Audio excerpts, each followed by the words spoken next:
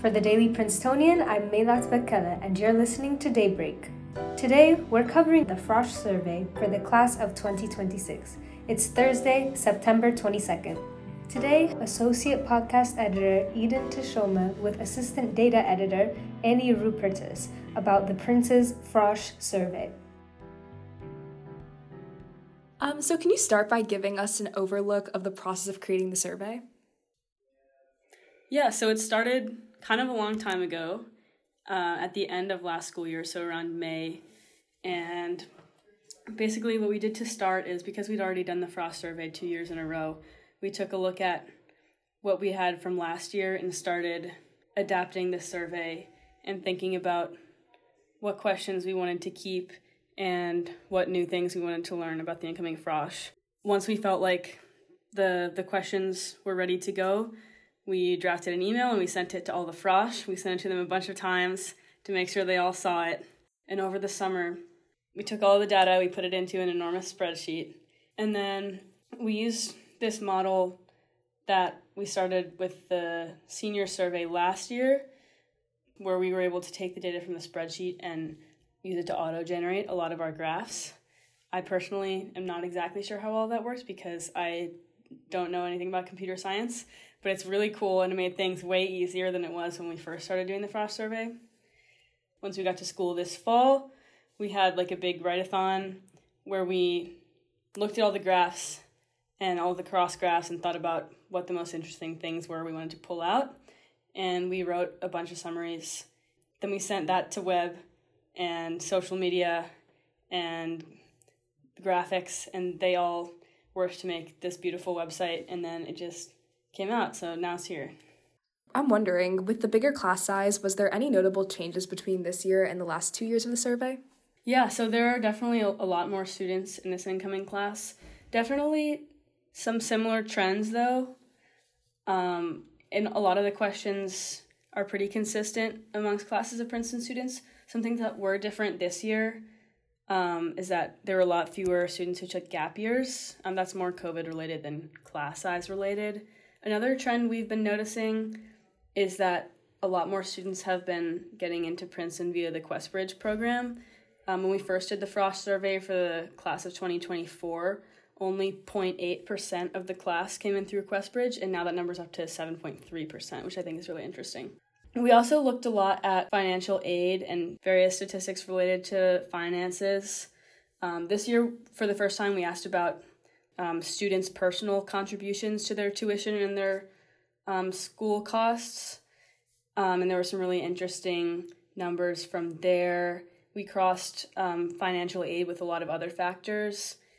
For example, we saw some changes from last year regarding who thinks they might need to take out loans to cover the cost of their Princeton education. And all of this is really interesting to keep an eye out for, especially right now because of the news that was just announced about the change in financial aid policy. So I'm expecting that will change a lot more even next year. And then, what's your favorite graph on the website? I think the COVID graph is one of the most interesting ones.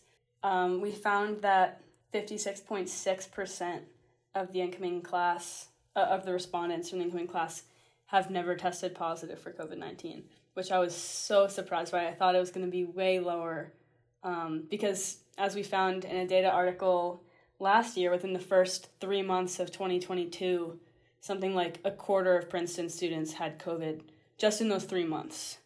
But it seems like a lot of our incoming students, at least when they filled this out in May or June, had never had COVID before, at least that they had known of.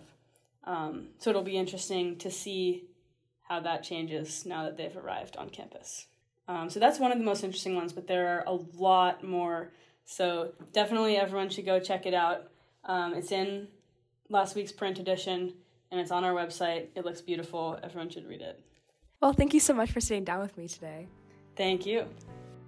Outside of Central Jersey, in Central Asia, violence has broken out between Azerbaijan and Armenia this week.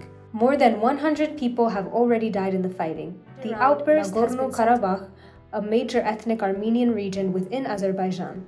This is not the first conflict between the countries. In 2020, Armenia was forced by Azerbaijan and Turkey to cede territory and accept the presence of Russian peacekeepers.